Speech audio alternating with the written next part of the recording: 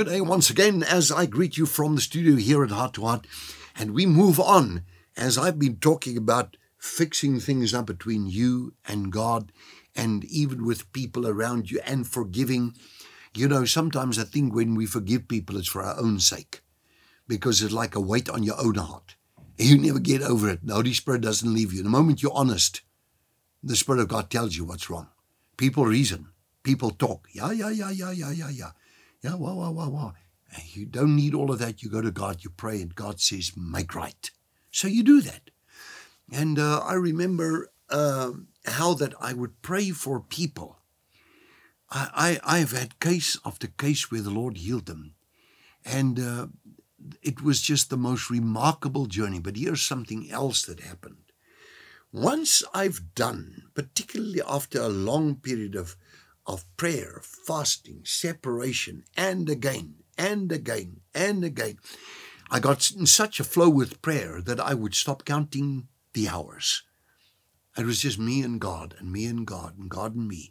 There's an old gospel song, Me and God, of a man that sang, I think, I'm not got his name now in my mind, long years ago, I had him, that I listened to that song, Me and God. Well, once I was right with me and God, the rest came into place. I was praying and I got the answers.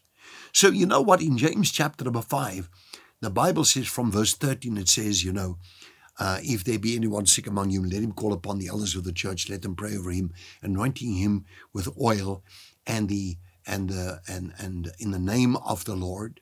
Notice that it says, if there be anyone among you that's sick, let him call upon the elders of the church. James 5:13 and on. Now, it's the responsibility of the sick person to phone in, to answer, to request the permission, activation. And elders of the church would come and pray and minister to the person. So the Bible tells you to do that because we don't know when something is wrong in people's lives and they need help. And so, confess your trespasses to one another, it goes on, that he may be healed. Confess your trespasses to one another and pray for one another that you may be healed. And the effectual fervent prayer of the righteous avails much. But let's go back a little bit there. Confess your faults to one another that you may be healed. Confess your faults, sins, transgressions, whatever. To acknowledge, Dr. Ed Cole, the late Dr. Ed Cole said, pride is the strength of sin. And pride's little, can I almost say, twin brother is a thing called self-justification. I'm right, everybody else is wrong. I'm just right.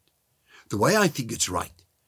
But when you stop with God, you find that it's not so right. If you compare it with this book called the Bible, it's just not right. So God doesn't argue with us. His word is, God is truth. Jesus said, I'm the way, the truth, and the life. John chapter number 14 from 1 and on, where he speaks to Thomas, and he says, I'm the way, the truth, and the life. No one comes to the Father except me.